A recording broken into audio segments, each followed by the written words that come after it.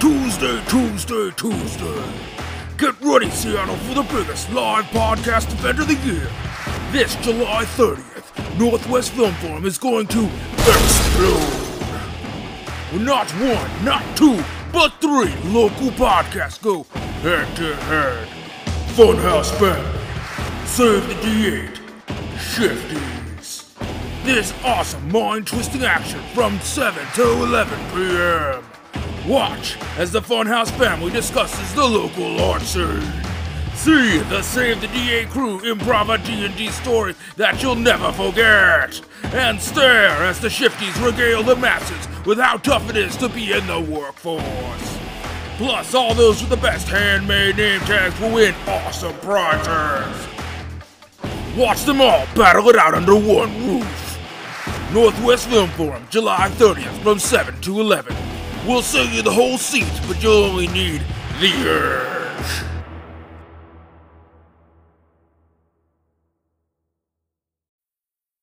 Funhouse. Welcome to Season 2, Episode 5 of the Funhouse Family Podcast. I'm your host, Brian Taves, and today's guests are Pilar O'Connell and Marcus Gorman. And later we'll be joined by Timothy Aspic and his Uncle Wayne. So why don't you stick around and welcome to Purgatory.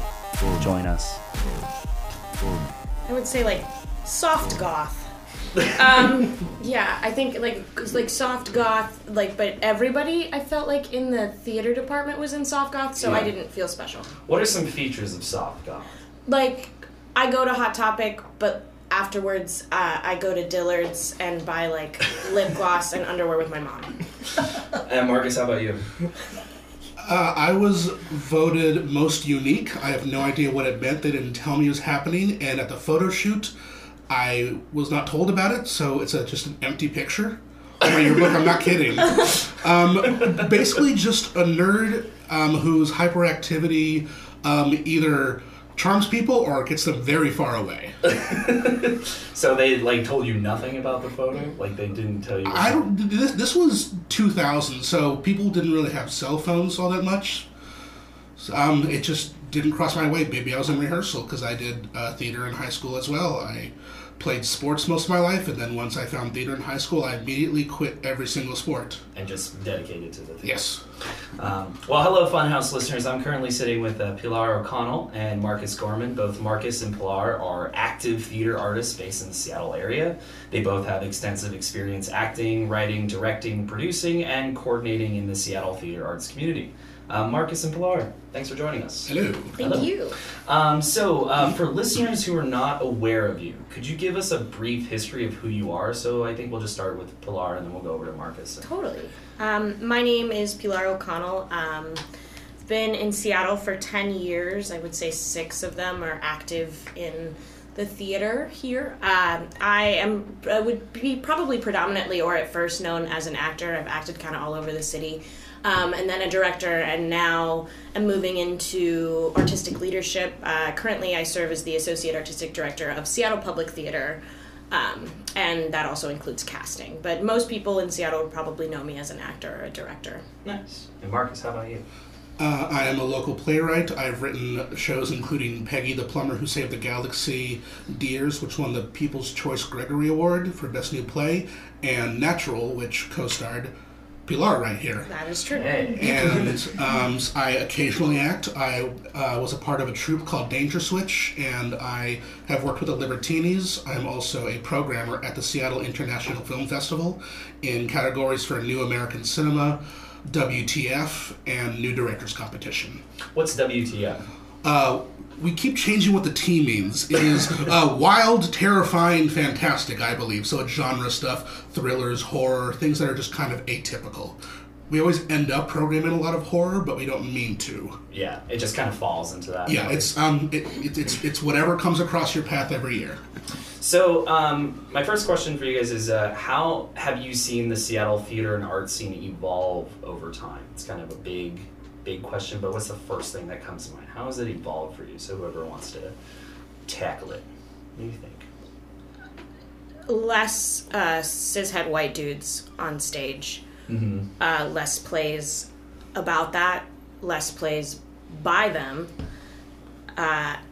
More just I would say more diversity,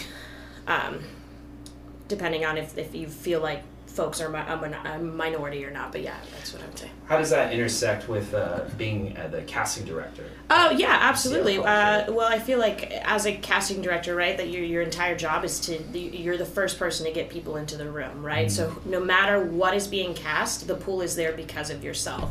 So going into looking at every play, reading the script, right, and just being like, who's right for these roles. Families don't have to look alike. I know some like that's just not something I'm interested in, so they never do. I feel like as a casting director, it's your responsibility to keep those folks coming in the room, to going out and finding new people in shows and seeing them and cultivating talent and cultivating diverse talent versus just using the same pool of 10 people. Right. And Marcus, how about you? How do you feel like theater or art has evolved in Seattle in your time here? Mostly what Pilar said. Yeah. I have noticed that people are being far more critical of the same shows being done again and again, usually the ones by cishet white men. Yeah. And they are still happening, but with slightly less frequency, at least from my perspective. I can't prove that with any statistics, but it is nice that people seem to be going out of their way to see Stranger Things. Right. Because... Not the show Stranger Things. No, not even close. Seeing things. So, just not in terms of not only in terms of specifically demographics, but what other have you seen different trends in terms of different forms of theater, specifically genres of plays? Is there sometimes there, I don't know how to explain it. Have you, because something I see is a lot of solo work. That's something I've seen, Intimon has been producing with Sarah Porklove and the emerging artists. It's all about, solo work. Is there similar trends that you've seen, in that same kind of vernacular vein? I will say one thing and one thing only, 90-minute one-acts. Yeah. Thank God. Yeah. I love them. Sorry. Huge fan. What is it about the 90-minute one act? Is it also a 2-hour play? I have a problem with intermissions in general. I know theaters use them to sell things, but I think that's predominantly why theaters have intermissions. For me, if I get on the horse, I want to stay on the horse till the end of the ride. I don't like having a break, but I also like to I'm kind of a masochist, so things like that are, for me, really work. Sure. Yeah, some people, they don't like that. Yeah, they want the potty break, they want to be able to go they want to go outside and smoke a cigarette, things like that, but that's, for me, I like to be in it, and then when I'm out of it, be out of it. Right. Yeah. It seems a little archaic, the intermission. Right. And it does, that's most times in working and producing in theater, it's we need it for bar sales. So it becomes a sort of perfunctory type of thing. Yeah. What about you, Marcus? How do you what in terms of just maybe antiquated or archaic things that you're seeing? Is that sort of dying off? Where are we seeing new trends, I guess? I don't think it's dying off so much as I'm not seeing them anymore. Yeah. Okay. Because there's plenty of companies out there. Seattle has, 160 theater companies in the greater metro area. Wow. And you can pick and choose quite well. My sister came up from Berkeley. She works at Berkeley Rep now. And she said, Seattle's so fringy, I didn't expect this, because I was giving her options of what to see, and she chose Norda, which she thought was a fantastic experience. Right. So we have, I guess, what other cities don't have that I would expect to have. Yeah. I thought San Francisco would be fringy, but apparently not. So what sets, maybe that's just a good question to lead into, what sets Seattle theater apart from other cities? What do you see? I mean, I've never worked in another market yet. I'll probably, but I would say Seattle's interest in developing new work. Okay. And we do have a lot of houses that are really interested in developing new work, from the fringe all the way up to the equity theaters. I also think whether or not the new work is good or relevant is one thing. But we do have our bigger houses are they do actually put time into finding new work. Whether it works out for them, we'll see. But that is probably what I would say as far as what Seattle has. How do you two define fringe theater? Literally or figuratively? Whatever. Well, I know that, so like there's the equity houses, the big houses, that's Yeah. like the Fifth Avenue Theater and whatnot. And I know that in terms of budget, there's only 3 legally mid-range ones. That's Seattle Shakes, Book It, and one other, Taproot. And then everything below that is technically considered fringe. Gotcha. Just in terms of Yeah. operating budget. Yeah, it depends on the budget. So Seattle Public, we just moved into the mid-range budget. Right. But then, get that money. But yeah, I would say for me, when I define this question, I defined it as a performer. Sure.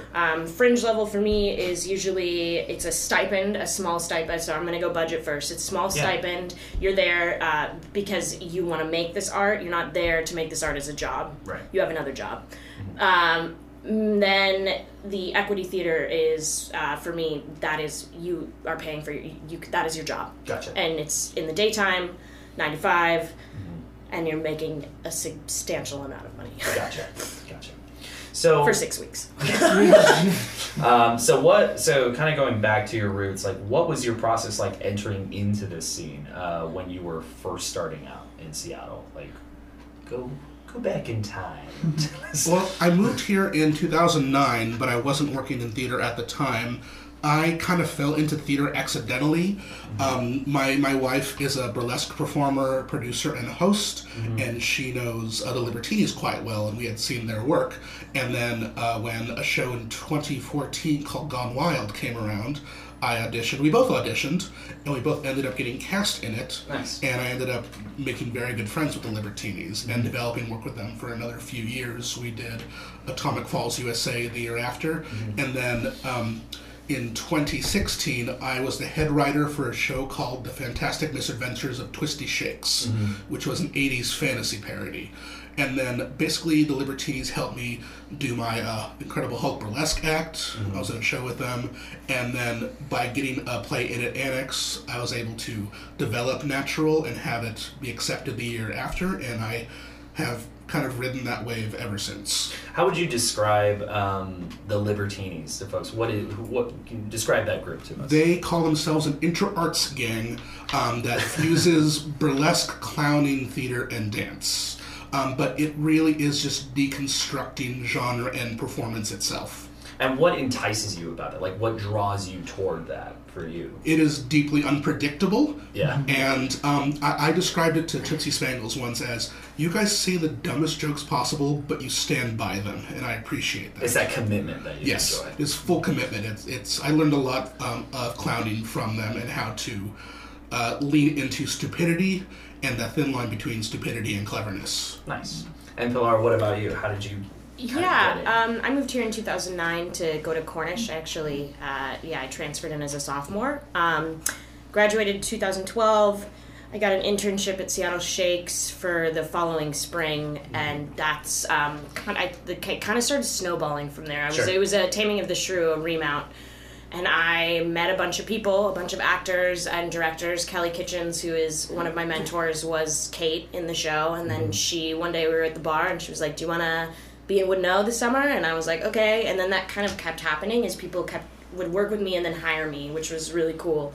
So that's kind of what happened. It was really, I'm very lucky because I just really got surrounded by the right people. He's just like finding the people that you know. Right. Like, and being in the right place. Yeah, at the right and time. like people like Kelly, like she was in that show with me, then hired me, and now is my boss at Seattle Public and is my directing mentor and puts me in her Christmas show. So it was just meeting the right people at the right time who needed like some little nerd to follow them around.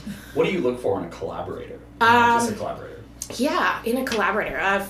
First of all, I look for a nice person. Yeah. I don't really want to ever be stuck in a room with someone that I don't like for 6 weeks. You can take someone who's not as good as the mean person and make them as good. Yeah. So I always look for a nice person. I look for a creative and open thinker.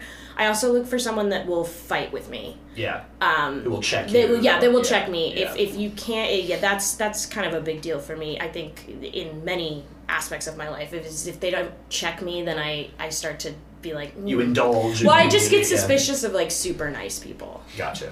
This sounds like a very like. How do you define nice? Like, what is a nice person to like? Because I can be nice. Yeah, people are nice, and then they're nice, and nice is nice. slime. Nice is like kind of robotically happy. Yeah. Nice is just really peppy for me. Like I feel like there's nothing like a little serial killer, a little Ted Bundy. Like that's a nice person. Yeah. Because they are really it's just slimy. I don't know how to explain it other than it's slimy, and they could be super genuinely that way, but I just find that... See through them. Well, yeah, and I just find that most people are damaged in some way, and it freaks me out when it seems like nobody's damaged at all. Yeah. I don't know what that says. Marcus, what about you? Like, collaborator, like, what do you look for in a collaborator? This is generally the same. I learned this from watching behind the scenes of like Scrubs DVDs that they have a no assholes policy. That is the only thing. That's the only like overarching rule of that show. Gotcha. This is supposed to be fun. Don't ruin it for people. Gotcha. Pilar and I have generally the same idea. Is we can't find a cruel person, but also somebody who will check you on your shit. Yeah. And not be two-faced is, I guess, what she was getting at in terms of niceness. Is anyone in this room from L.A.? Anybody? Are you from L.A.? Okay. So I went to college in Los Angeles, and I had a fine time, and I worked in the industry for another year, but I never felt like I got a straight answer out of people, at least in the business. So they would say one thing and mean another. So I'm actually very comfortable in Seattle. A lot of people aren't. They talk about the freeze. But in LA, it seems like everybody wants something to do with you. Yeah. In Seattle, nobody wants anything to do with anybody, and I love that. I like a collaborator who will work and then move on with their life and not like demand a friendship, knowing their boundaries. Gotcha. Good. So why did you gravitate towards this discipline? Like, what is it about theater or art in general? It's a pretty loaded question. Well, this is... I started acting at 4, so I've actually really never done anything else. I really do not have other skills. Cradle to the grave. No. Both my parents have been in the creative industry in one way or another. Yeah. I honestly was a really cute kid, and I was well behaved, and so I got an agent at 4, and they started putting me in commercials, and then and then my mom and my stepdad broke up, and they needed me to be somewhere after school, so my drama teacher from 1st grade was like, do you want to be in plays? Yeah. And then so I did 3 plays a year with this one company every year till I was 18. Gotcha. And so I think it was my parents' choice, but ultimately like a great choice. I was having a good time. Yeah. Well, you're here now. Yeah. I didn't stop. I made them send me to a conservatory and ruin themselves financially, so it is totally fine. How about you, Marcus? Well, writing is sort of not a fallback. It's sort of what I had to do. I had every speech impediment ever growing up, and writing was the only way to sort of get my ideas out. Many people in high school, like once like social media and AIM came out, they're like, Marcus, you talk differently online. I'm like, I do? And between that and my hyperactivity, I was put into some summer camps for theater at a Contra Costa Civic Theater in El Cerrito, California. And it was really for my parents to put my spazziness somewhere while they could like go have 2 weeks in Paris or something. Even though, of course, at one point during that summer camp, some kid threw sand in my sister's face, and I punched him, and so the school called my parents in Paris and said, come back. Yeah. They're like, oh no. I defend that I was protecting my sister, but it also put me on the outs with this theater for quite some time until I came back and filled in their ensemble for West Side Story, 8 years later. So they needed they needed to direct that energy into something. Yes. I have a lot of energy. Yeah. So kind of shifting gears here, what is something you think that the Seattle theater scene can improve on? Go ahead. Not too many answers. Whatever you all feel comfortable disclosing. Buckle up. Okay. I'll start. Go for it, all please. Right. Diversity in theater. Yeah. Cross-pollination of musical theater and straight playhouses.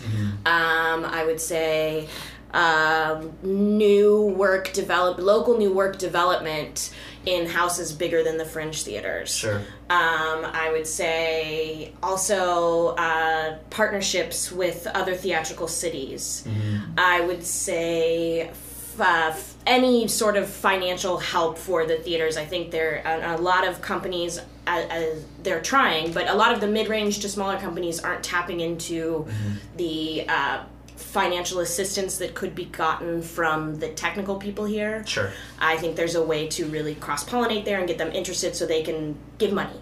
Yeah. Right? Young tech people have money. They need to give it somewhere. Art is a place they could give it. Yeah. I think in general, treatment of artists. Seattle could really improve their treatment of artists. I would say in many ways when it comes to treatment of artists, that means stipends, that means stipends and payment, that also means protecting artists from problematic artists who shouldn't be working. That means stopping hiring problematic people who shouldn't be working because they're bad people. Yeah. A response. Yeah, a response. I would say less white men in leadership of the big houses. Yeah. I would say less white people in leadership in general, whatever gender. Yeah, I could probably, you just chime in and... Well, she hit it on the head. Please give us money. Yeah. We need money to function and put on the shows that you want to see. And I will second diversity. Casting non-binary people in roles that have nothing to do with their gender. Gotcha. Right. Regardless of role or anything, and not just writing something for them.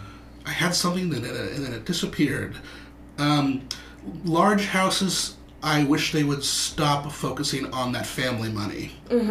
What can you define? What do you mean by family money?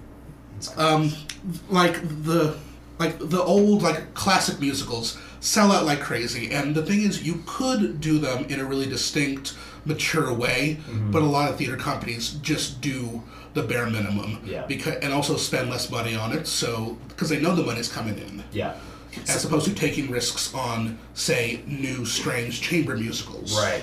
Well, and it kind of sounds like just sort of like a copy-paste. Like, give the customer what they want. Yeah, they well, want to see Annie, and they don't want to see, It's like subscriber bases. They're worried they're not cultivating new subscribers. Yeah. They're feeding the other old subscribers, and a lot of those subscribers are literally very old, and we call them the angel, God love them, they're nice people, but the angel matinees where it's they're almost on their way out. Yeah. And if they're not cultivating new subscribers, right, those people die. Their kids aren't going to subscribe to the fifth because those people are dead, right? Right.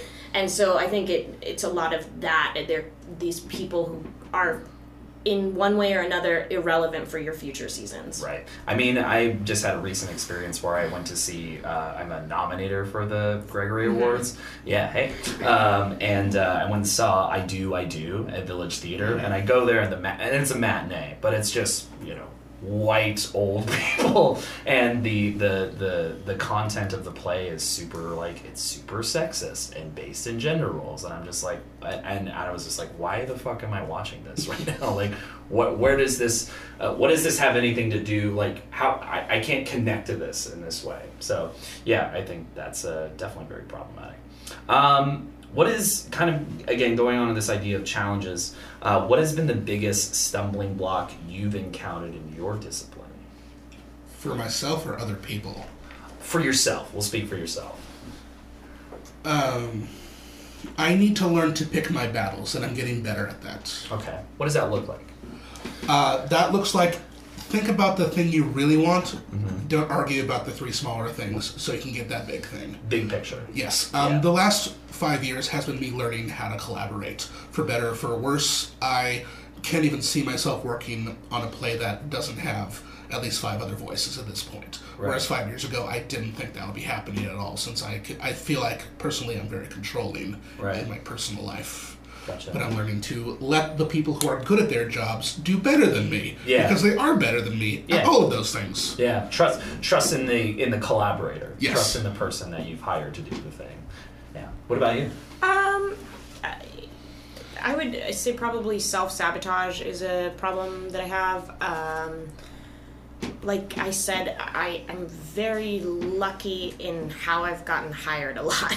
Yeah. And I don't know how it happens, but I'm very lucky. And but I tend to get in my own way.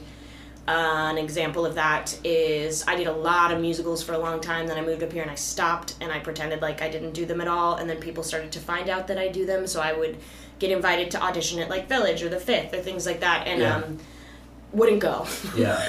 Because I'd be freaked out. Right. So that's, probably that. So it's this idea of just like getting in your own way. Yeah, I can get in my own, because I'm like, well, it would be one thing if I didn't have a show booked or things like that, but I'm like, well, I have this thing, so like, do I really need that thing? And it's like, yeah, you should try to be in that show because it's a good career move, but yeah. Is it like the opinions of other people that you worry about? Or is it like... really. I just, I don't like to fail. Yeah. Like, it's really, I'm like very Capricorn in that way. Yeah, I do not like to fail. Yeah. And so if there's a possibility of me failing and it seems to be higher than the calculated risk seems to be higher than the possibility of me not failing, right. Chances are I don't want to do it. So Marcus, what's your relationship like with failure and just like definitely afraid of it. And yeah, the only reason I perform occasionally is to challenge myself. Like one of the first things I did here, I was a quiz master for Geeks Who Drink for 4 years, and I didn't think I'd be able to. We call it babysitting drunk adults. Yeah. Because it's a pub quiz. Yeah. And it's competition, and the people who play pub quiz / trivia, which is a synonym, even though we were told to say pub quiz, they can get very intense. Yeah. I mean, there's money on the table, right? Like, not much. It's like a $25 gift certificate to the place you're currently eating. It's just a way to get you to come back, and the bar will decide what their prizes are. But I didn't think I'd be able to handle a crowd of anywhere from 15 to 100. Right. And by the end, I still kind of barely could, but I got a lot better. And I learned comic timing basically from reading pre-written questions off of a piece of paper. Yeah. Depending on, like, if I was at the Capitol Lounge or St. Andrew's Bar and Grill or, like, a pub up in Kenmore, you have to read them all very quickly. Yeah. The people in the crowd. Right. And then my final place, I was a scorekeeper here in Fremont, and that bar had a lot of improv actors, and they are very intense in terms of competition. So I had to learn how to like match their energy but still be stern. Yeah, yeah. And Pilar, are there any roles that you kind of lean into? You're like, I don't know, like I don't see myself doing that, but I'll try it. Yeah, I mean, when I first started directing, I did that to kind of challenge myself. I was like, okay, let's see if you can do this. I did not. A lot of people who graduate from Cornish did original works, which is directing, writing, and acting. I was like, no, I'm not going to do that. I'm just going to do the acting track. Yeah. I think we took one directing class, and I couldn't tell you what happened in it. Yeah, I don't know. It just blacked out. No, it was a long time ago, and there's a lot of things that have been happening since then. So, but when I started directing, that was something I leaned into, is to be like, I don't know if I can do this, but I'm going to give it a shot. And it went as well as it could have, I guess.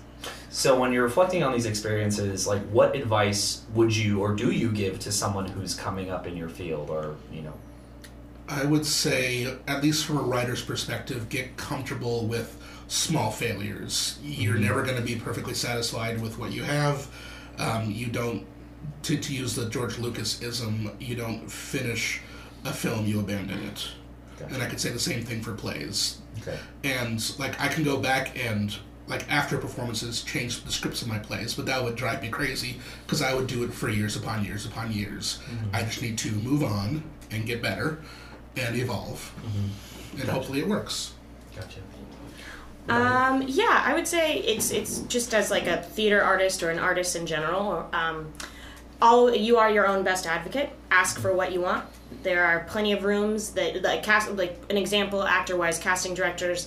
They are human beings. They forget that some people exist. So ask them so you can come in if you see a project, right? Always ask for what you want. You're your own best advocate. Be nice. be yourself. Don't apologize for it. Be open to change and collaboration. And remember, at the end of the day, it is only theater, right? It's not the be-all, end-all. Right. You can go home and let it go. Yeah. And I think that's healthy, too. Yeah, you have to. You have to, absolutely. Like, exit strategies are key. And I think that's the thing I see a lot of, like, and in myself, too, I get that tunnel vision, that obsessiveness, and it's like, man, I just need to go home and, like, not worry about this. Right, there's a whole other outside world. Yeah, exactly. Yeah. And that's something, like, in college, like it gets a bit homogenous. Like, I find myself, like, gravitating towards, like, I'm hanging out with the improv and theater people, but there's all these other folks outside of this bubble and circle who I can learn from. Totally. Like, the Seattle theater community is very in this bubble, and sometimes it is really nice to get outside of it. Would not recommend, like, dating within it, like, all the time. There you go. That's a whole other... just as, like, within the, like, last year, what's the most exciting piece of theater or the most striking piece of theater you've seen, Marcus? I think this is over a year ago. Over a year, within that last 5 years. The Fifth Avenue did a production of Ragtime that they brought over from the Guthrie in Minneapolis. They basically took that director and said, redo this. And this is a show that, like, lost the Tony in the late 90s because it was up against the fucking Lion King, even though it's a much better show than the fucking Lion King, which is beautifully designed, but is the movie. Yeah. So they took this very large Dr. O story that has hundreds of characters and minimized it to, I think, 12 people. Yeah. And they took away all sets. Like, the ship was just a ladder. During the Act 1 finale, which is a horrible funeral, they very slowly exit the stage while the lights come up in the auditorium, and it takes them a while to... So the auditorium has to live with that silence and the sadness of the score that is actually very overdone, which is why I like it. I love musicals, and I love really overdone scores. This is Flaherty and Aarons who did, like, Once on This Island, Anastasia, these people. And I had seen the original production in, like, 98, which is just massive. They built an entire theater for this show. Totally. And that's where, like, the Harry Potter show is now. Yeah. But the only other way to do it is to strip everything away and realize that this story is about Americans and immigrants finding common ground in the tiniest of ways, and to push that with overblown sets is to ruin the point of the story. Right. So almost like stripping it down. Yes. So almost like bare necessity. Exactly. Yeah. And it doesn't always work. John Doyle does this. He hires actors who are also musicians. He did a Sweeney Todd where they play both, and it kind of doesn't work for me. Right. And his shtick was originally based off of budgetary reasons, but now it's his thing, and it's actually kind of annoying. It does work sometimes, but he needs to find a reason why he's doing it other than budget or gimmick. Yeah, gotcha. Pilar, what about you? Yeah, I would say there's a couple plays. One of them, The Invisible Hand by Ayad Akhtar, which was at ACT. It's probably one of the best plays I've ever seen and read. I really like his work. I just really liked the play. I thought it was a really interesting piece. Another one is Lydia by Octavio Solis. It's probably, that is my favorite play. That's with Strawberry. That was for Strawberry Theater Workshop. Octavio Solis is one of my favorite contemporary writers in general. I've been in one of his pieces, and so I would say both of those pieces. Gotcha. Oh. Hello. We're in the middle of an interview. Hold that thought, folks, because we're gonna take a quick break. This May, the Funhouse family, in association with Theater Off Jackson, presents Funhouse Tonight, a theater-induced acid trip ripped from your television box. Funhouse Tonight is the subversion of an ordinary late-night talk show featuring local music, comedy, and reflections on topics such as the internet and your mind. There's also a mysterious grand prize. Guests include Emmett Montgomery, Annie Berry, Sarah Mack, Jim Allen, and more, featuring live music from the fabulous Downey Brothers and Nero Taro. 2 nights only, May 24th through the 25th. Tickets and info can be found at theateroffjackson.org. Join us. Now, back to the show. So, I would say both of those pieces. Gotcha. Oh. Hello. We're in the middle of an interview. I don't play coy, Brian. Do we know each other? I'm sorry. Brian. I'm Timothy. I'm Timothy Aspic, and this is my Uncle Wayne. Hello. Hi. What brings you in today? Why are you? What's going on? I thought this was your apartment. We're here to have a conversation. We're here to have a conversation. We're all here to have a conversation. Well, isn't that what this program is about? We're just here to have conversations. You might be right. You got some mics. So. Well, let's have a conversation. Okay. Well, what do you want to talk about? Well, I'm here as a proud Bostonian, Christian, straight-edge, vegan, virgin, celibacy advocate. That's a mouthful. That is what any number of people have said. But no, these are things that are important to me. And, I think we could all have a conversation about them. We could all maybe learn something about each other. And who are you? Uncle Wayne, and this is my proud nephew boy. Huh? Nephew boy. Nephew boy. Is that you go around calling him a nephew boy? I don't understand. He's a nephew and he's a boy, so... How old are you? He's right. 37. 37, and you still call him a nephew boy. He's my nephew and he's a boy. That's my nephew boy, I don't understand what you don't understand. So you were trying to find your apartment. Are you lost? Are you okay? I think we're right where we need to be. God, I love how you're so full of surprises all the time. 37-year-old keeps me on my toes, huh? We have a wonderful relationship. That's true. It's true. I was love each celibate other. once. Right. Before I met Jane, my wife. Yeah, we met in high school. So I was celibate before the age of 16. Okay. Yeah. Okay. So that's one thing we have in common. Right. Yeah. I was sober once, too, actually. And that was right after I had stopped being celibate, so I was around 17. Yeah. That's just taking them away. 16, what about 18? Right. What was that, first cigarette? What? Oh, first cigarette. I mean, listen to me. I've been smoking since I was 7. 18, I did my first GTA.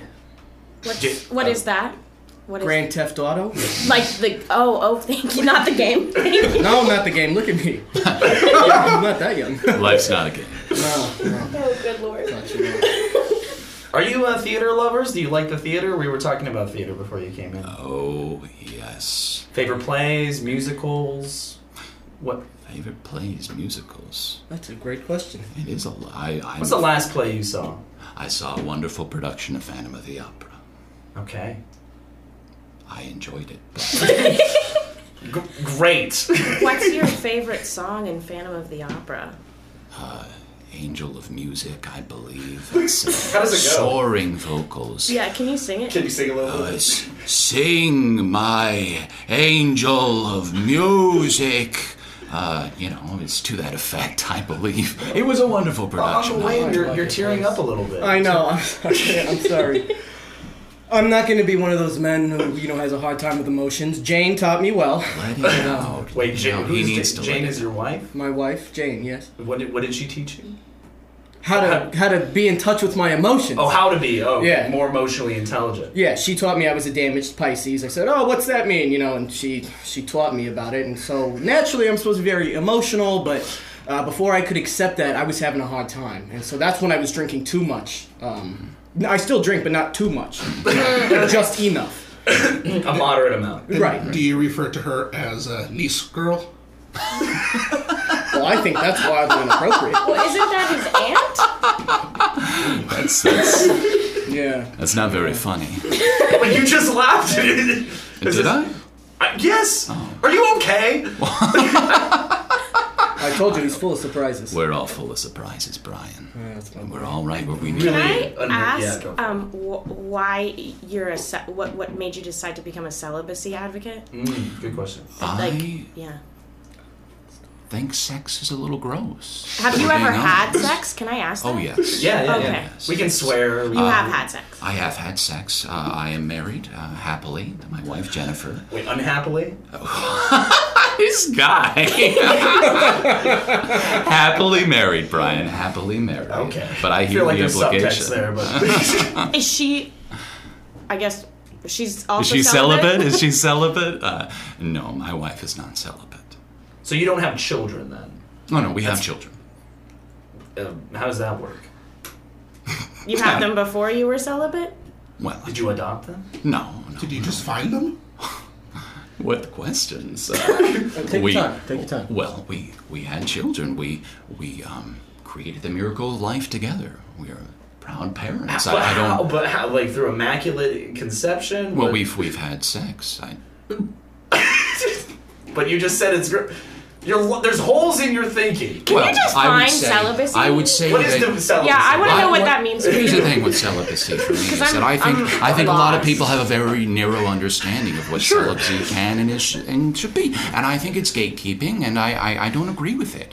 Celibacy is a personal identification. It's a personal choice. It's a way of being, and I identify as celibate. But you are not literally celibate. Yeah.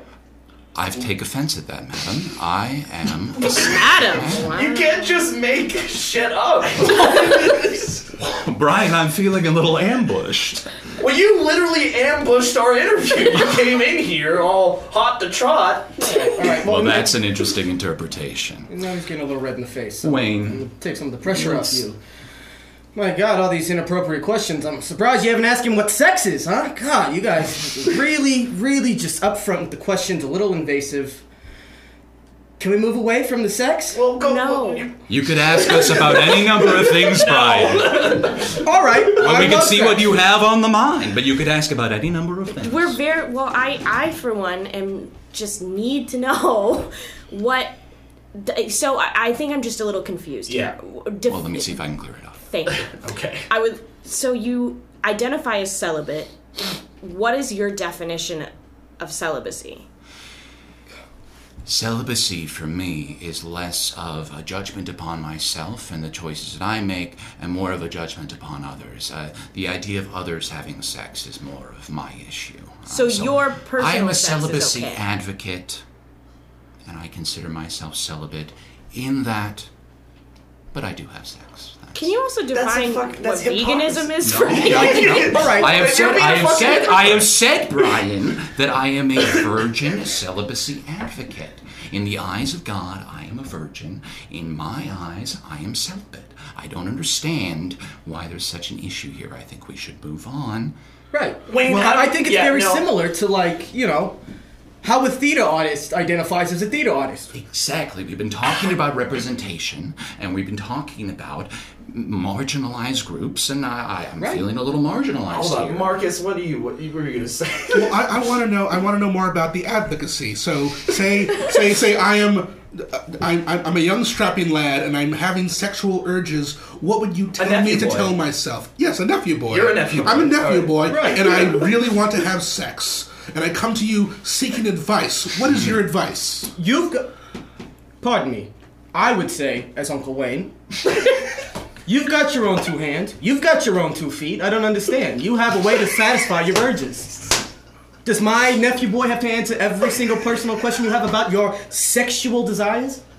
Well, I mean, to be couldn't have fair, said he's it an better. advocate, and I would like him to advocate. Ooh. I advocate Put it in. No, I put it into will action. go on the record that no one should be having sex. Except for you and This is frustrating. your wife. Well, we all have weaknesses. And we all have many words for one thing. Right. And The ways vice that we versa. choose to define ourselves are personally defined by ourselves. Are you just sexually frustrated? Is that your thing? Am I just sexually frustrated? Are you just taking this out on other people? Are you coming on to me? No, I'm just asking questions. You're the one who doesn't know where your apartment is. Where's your apartment? Where do you live? I live here in Seattle, Brian. Do you know where we are? Seattle. Have you ever been to his apartment, Wayne? No, this is a new apartment. This This is not the new apartment. He told me this is in a new apartment. I've never seen this unit before, so I'm under the impression And that... Wayne, I'm sorry I did lead you astray in that regard. I just wanted us to have this conversation. And Brian I here... understand. What conversation? It's a nothing conversation. I'm Well, taking whose fault offense to is that? Yours! I have another question. Yeah. Please, let's clear this up. So, if you wanted us to have a conversation, why particularly this room right now, these people? Why? I like the twinkle lights. Yeah. It's beautifully decorated. It was inviting. There aren't cameras in here, but if you could see it, it's Who quite knows? a lovely space. And We listen to the podcast, Brian. Oh, you listen to our podcast? We listen to the podcast. What's your favorite episode? You don't listen to it, do you? What? Well, not all the time. Brian, we're fans. We're telling you we're fans, and you're grilling us. Like it's every time I hit scan on my tuna radio in the car. Gatekeeping. We say we're fans of your show, and you say, well, prove it. I think we need to define, let's go back to veganism. What yeah, was that? I really want to know about what veganism is for you. All these vegans, my God. Well, you're going to words matter. You're going to throw them around. I am the proud owner of a vegan restaurant. When's the last time you ate a cheeseburger? Yeah. Oh, that is so offensive. A couple months back. How long have you owned this restaurant? Going on 7th anniversary now. Yeah, at least 6, 7. When's the last time you ate cheese? A couple days. It was horrible. We were together. Bad cheese. It broke our coffee date in half by 3 hours. It was. My poor nephew. So So the way you are celibate is similar to the way you are vegan. It's just how you identify. Well, I think it's a lifestyle that we all should adopt. But you don't adopt it. Well, I do. When? When? Some days. I don't understand. Some days. Do you know who Rachel Dolezal is? How do you pronounce her last name? Dolezal. Is she? She's from She's Washington. She's a local activist. She's a local. Yeah, she's an advocate of some sort. Yeah, right. Wasn't she in like blackface? Is that what I thought that was? Yes, she was. What? But she does not feel that she is in blackface. And it's disgusting. I disagree with her. Agreed. Mm-hmm. I'm just trying to figure everything out. I don't see why you would bring it up. Oh, just like, hypocrites. Hypocrites, you're trying to put us in boxes. You're talking about adopting boxes. How do you even adopt a box? What are you talking about? What are you talking about? Define what you mean right now. You're trying to put my nephew boy in a box and give him rules Isn't and just strict calling boundaries. him nephew boy putting him in a box? Yeah. No, because we agreed on this years ago when he was born. That is how I identify. I'm a nephew boy. Thank you. Whose nephew boy are you? I am your nephew boy, Uncle Wayne. That's right. That's right. This is... Alright. Can you define what a social construct is? Social construct. Speaking of constructing, that's right. You're gonna like this, Brian. Okay, alright. I build things. What do you build? Yeah. You're gonna love this. I build tree houses for the homeless in Seattle. In Seattle. In Seattle. You wouldn't be able. Wow, really? Yeah. Well, I don't get paid for it because. But where are those tree houses? In the trees that the homeless folks live in. Oh. Because think about it, the homeless people are on the ground, right? Who else is on the ground? Police. And we say, what do we say? Fuck the police. All right. That's right. So, if there are any police officers, well, I don't really care. So what I do is I build a little tree house for them to get off the ground so they can get away from the enemies, and then they live up. They scurry up there in their little tree house. And Jane helps me with the designs. Each one is unique, and so I go into the communities and I talk to them about what they need. Can you climb up 3 steps? 3 2x4s of wood. Do you need 7? How many stories you want? You can live in luxuries too. Only if you believe in our landscape. What is it about the landscape that they need to believe in? Okay, tell me this, Brian. All these skyscrapers that go up, huh?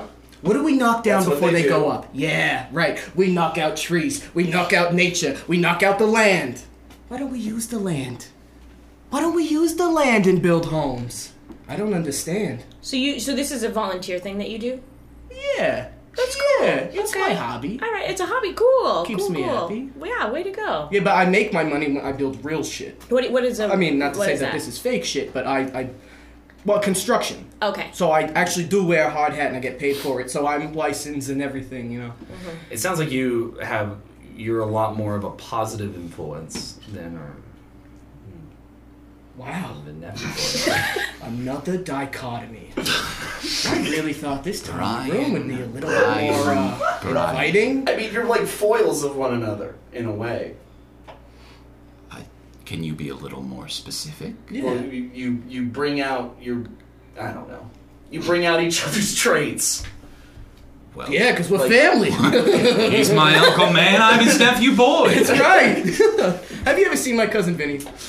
The Yes. movie or like a literal, like your cousin Vinny? No, well, I'll tell you a fun fact, but I'm talking about the movie. Yeah. Okay. Marissa Tomei. That is right. God, what a woman. The Ute. The- The Utes. I'll tell you about the Utes. Funny enough, that story was based off my Uncle Vinny. No way. Yeah. Wow. Closest I ever got to acting. So you're. Wow. Yeah. That's why I build shit. That's I why you can't built it. act. Okay, Yeah. cool. Wait, did you want to be an actor? I did when I was a kid. Oh. Which is why I find your story so inspiring. Well, what stopped you?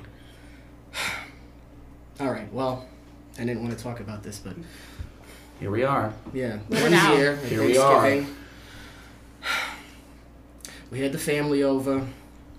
And they said, oh, how cute is he? Look at him, he's growing up. And they talking to my dad about why he gives me a hammer at the age of 4. And he goes, well, my son needs to build. And they said, why don't we break this, generational legacy, huh? Ancestors, fuck that. Why don't you make him a star? From Long Island, New York. Can you imagine your boy grows up to be a star? They put me in front of the family at the table, asked me to recite a couple lines. Monotone. Just monotone the entire time. What were the lines? What did you say? Can you remember? Yeah. You want to go back? No, I was really nervous. I kind of blacked out the whole thing. I'm telling you a story they told me after it happened. Well, here's your second chance. All right.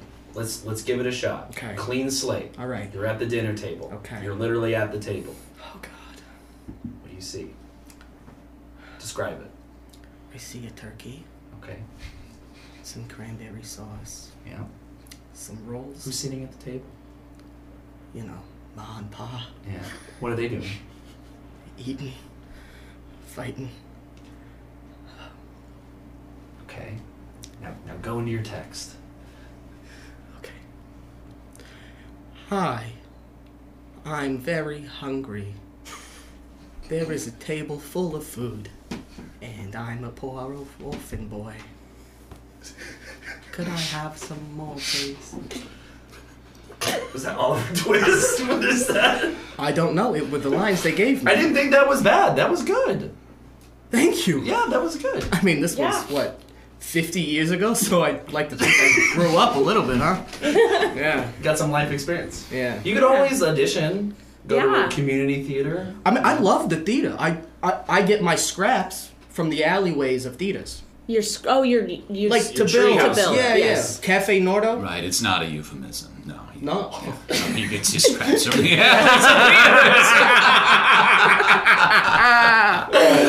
Special. We have fun. We have fun. Okay. Yeah, fuck. What's your favorite piece of theater you've ever seen? Like live in the theater? Yeah, like live in the theater. Because I keep going back to Grease the musical. I love that film. I'm a weird fan of Grease too. Oh God, I love it. Reproduction, the song, love that song. Oh my God, Grease Lightning. Ugh. That's all I know. I've been in Grease a few times, actually. The Who did you musical. play, Rizzo? Did you play Rizzo? Yes. Oh, I know it. I've You also Rizzo. played Jan, but yeah, Rizzo mostly. Which was your favorite? Rizzo. Yeah, Rizzo. I like her. I like to think Jane is kind of like a Rizzo in her own right, you know? Oh yeah. Yeah. What's your relationship like with Jane? She's a lovely woman. We do everything together. We Yeah. build together. Yeah, we met in high school. Treehouses? Well, yeah, I build the tree houses. You know, she helps me design the little shapes and stuff, and she paints. She's a painter. That's what she does. You know, she paints. Does a little faux finish here and there. So. What kind of painting? Like a faux finish here. Oh and no, there. no, I know, but like, what else does she paint? Is she like? Oh yeah, she does murals. Oh, okay. So in portraits. I mean anything. You know, thinking about keeping us in boxes, huh? Right, why You know tie how- yourself down? I know. Not to bring up any bad I'm memories. sorry, I didn't mean to. I get a little worked up. Go on, I go understand, nephew boy. I'm sorry, what are we glossing over right now? Yeah, I feel like we covered it. That was weird. Okay, continue. So artists define themselves as artists, and that could mean many things. You know, I met an artist once who was also a barista. I said, I don't understand. I thought you were an artist. They said I could be multiple things. I said, all right, well, I guess. Well, we do contain multitudes. I guess. I mean, I was building ever since I was 8. So I've only known building, right? But you also know theater because you dabbled in it. Whoa. I'd say I take 2x4s out of the alley behind Cafe Norda to help me build up my tree houses. But you said you started building at 8, but you were handed a hammer at 4. What happened during those 4 years? Yeah. Well, I was under supervision by my father, and then when he would go to work during the day, when I was 8, I would build cabinets at home and boxes. You know, just emergency stuff. Sensible answer. Right. It's in the G's. Unlike someone in the room Wow. with unsensible answers. Wow, that is very offensive. Do you guys have a history we don't know about? No. Yeah, do I you don't share know. foil? Do we, Brian? Do we? You're the one who came in here thinking that this was. And your you're welcome. Yeah. Thank you. Wait. No. We're having a great time and we're having a good conversation. And we brought up a lot of it. Uncle Wayne here talked about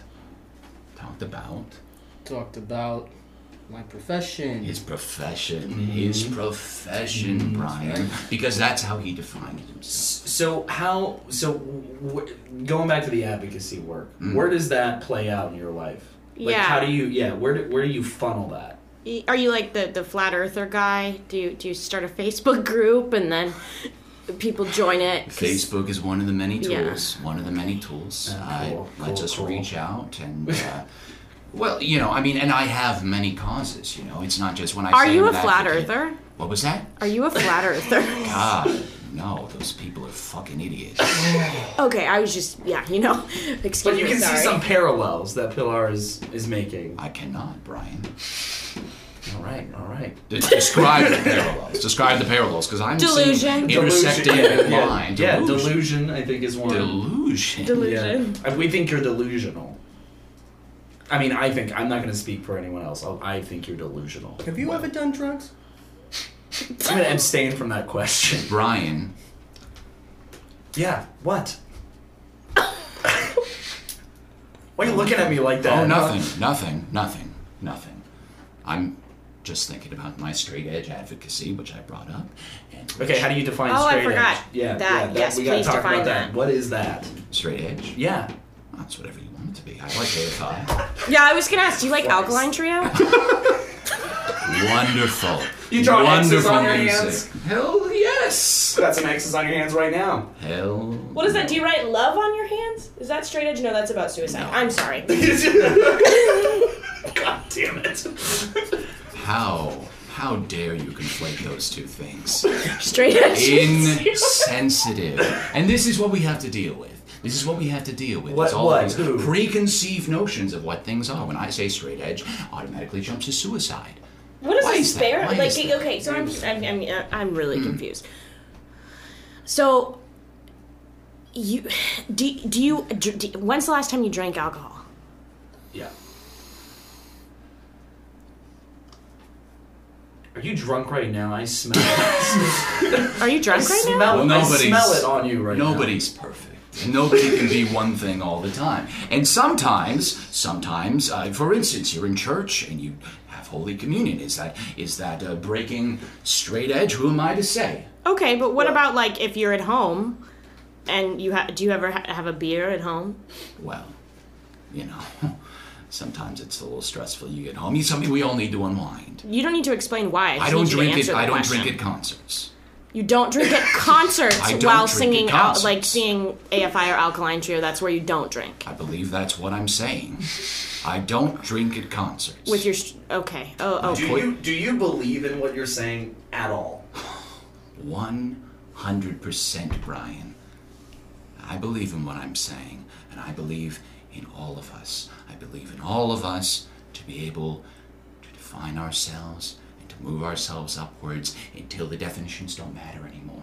All right, nephew boy. Check this out. Here's a black Sharpie. Here's my wrist. 3 black X's for you, because I fully support you. This man. You know, in some way, I feel like the unconditional love between you two is endearing. Yeah. But it's Damn right it it's is. I think unhealthy. In what Can way? I ask Unhealthy. are your parents? Are you Do the you sibling hate of families, his Brian? parents? No, what were you saying? I want to know where are you the sibling? Are you the brother of either Aspic's mom or dad here, or? Oh, we're not related. By blood. Okay. I am so sick of this narrowly defined family. Blood? This man is my uncle. Wayne. And you cannot take that away from me. Oh, I don't think anyone's trying to take it away. No. I was just curious. I'm just trying to because you could not if you tried. That's right. So uncle in like as a term of speaking of endearment. This man is my uncle. That's right. But not by and blood. I am his nephew boy. That's right. Not by blood. Where were you going? What? Where were you headed? Were you headed here? We were headed here. We told you we are fans of the podcast, Brian. And we thought this would be a welcoming environment, but, clearly we were wrong. My God. I'm just going to say it. This is an unwelcome environment. I don't know how people do it. I don't know how your guests are expected to work in this environment. It's just truly unprofessional, and I am sorry to have to say that, but... Uncle Wayne, what? This is Funhouse? This is the podcast this is what I was saying about? Yes! Oh my God! You guys, it is such an honor to be here with you. I love your work. What's this another surprise for me? Do you hear how complimentary I have been of you, Brian, to my Uncle Wayne? That's right. It'd be a little nice if you could return the courtesy in the way that you now somehow I feel like terrible. Wow, if I would have known, I would have been on air. I'm not here to tell you how to feel. What are some of the warm-ups? Yeah, I'd love to hear about your vocal warm-ups. Oh, yeah. What's one? I do this one before and after I smoke a cigarette, just to keep the airways through. That just gets rid of the roughness. Yes, that's smelly. Yeah. And then I go into a... make sure I can hear the bottom of myself. Oh, okay. And then Jane taught me this one. Me, I'm a little Pisces. Me, I'm a little Pisces. Me, I'm your Pisces man. And then we get the range. I'll have to remember that one. Yeah, I feel like that one's going to be really useful. Me, I'm a Pisces man. Me. I'm a little Pisces. I'm a little Pisces. Pisces, yeah. Pisces. That's right. Pisces. What's your birthday? Pisces. March 13th. March 13th. Oh, it's coming up. 1961, that's right. 1961. That's right. All right. Wow. Well, it was great seeing you two. Glad that you're a fan of the show. Thank you. Good to see you. Yeah. Night and day in the two Thank of you so much for being here. Oh, yes. Thank you so much for Pleasure. interrupting. Oh, you're welcome. Pleasure. Yeah. Can we We've had listen to a- ourselves? You will probably be able to listen to yourself. Soon. I'm best of luck on the advocacy and understanding words. Thank you, Brian. Yeah, really. Thank you. And best of luck on your podcast. Again, we really are. That's right. We're fans. We're fans. We're supporters, Brian. Thank you. Everyone should listen to this podcast. And I'm a supporter of celibacy when I want to be. I'll take it. Hey, I'm Pilar O'Connell, and you can see me in action playing Phoebe in As You Like It at Seattle Shakespeare Company, April 26th through May 19th. My name is Marcus Gorman. You can find out more info at marcusgorman.com. And the next thing coming up is SIF will be starting opening night May 16th and will be running for 25 days. Hey, I'm Adrian Fergola Kljucec. I use he, him, and they, them pronouns, and I played Uncle Wayne.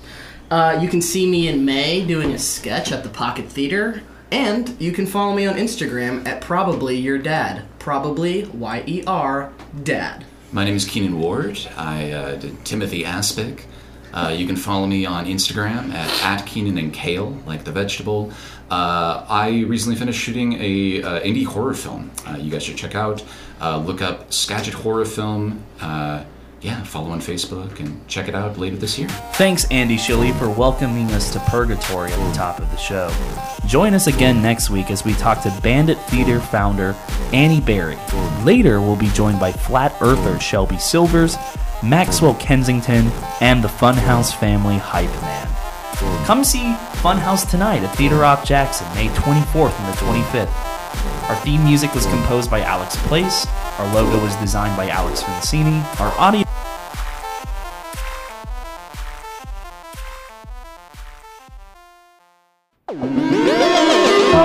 Fish Media.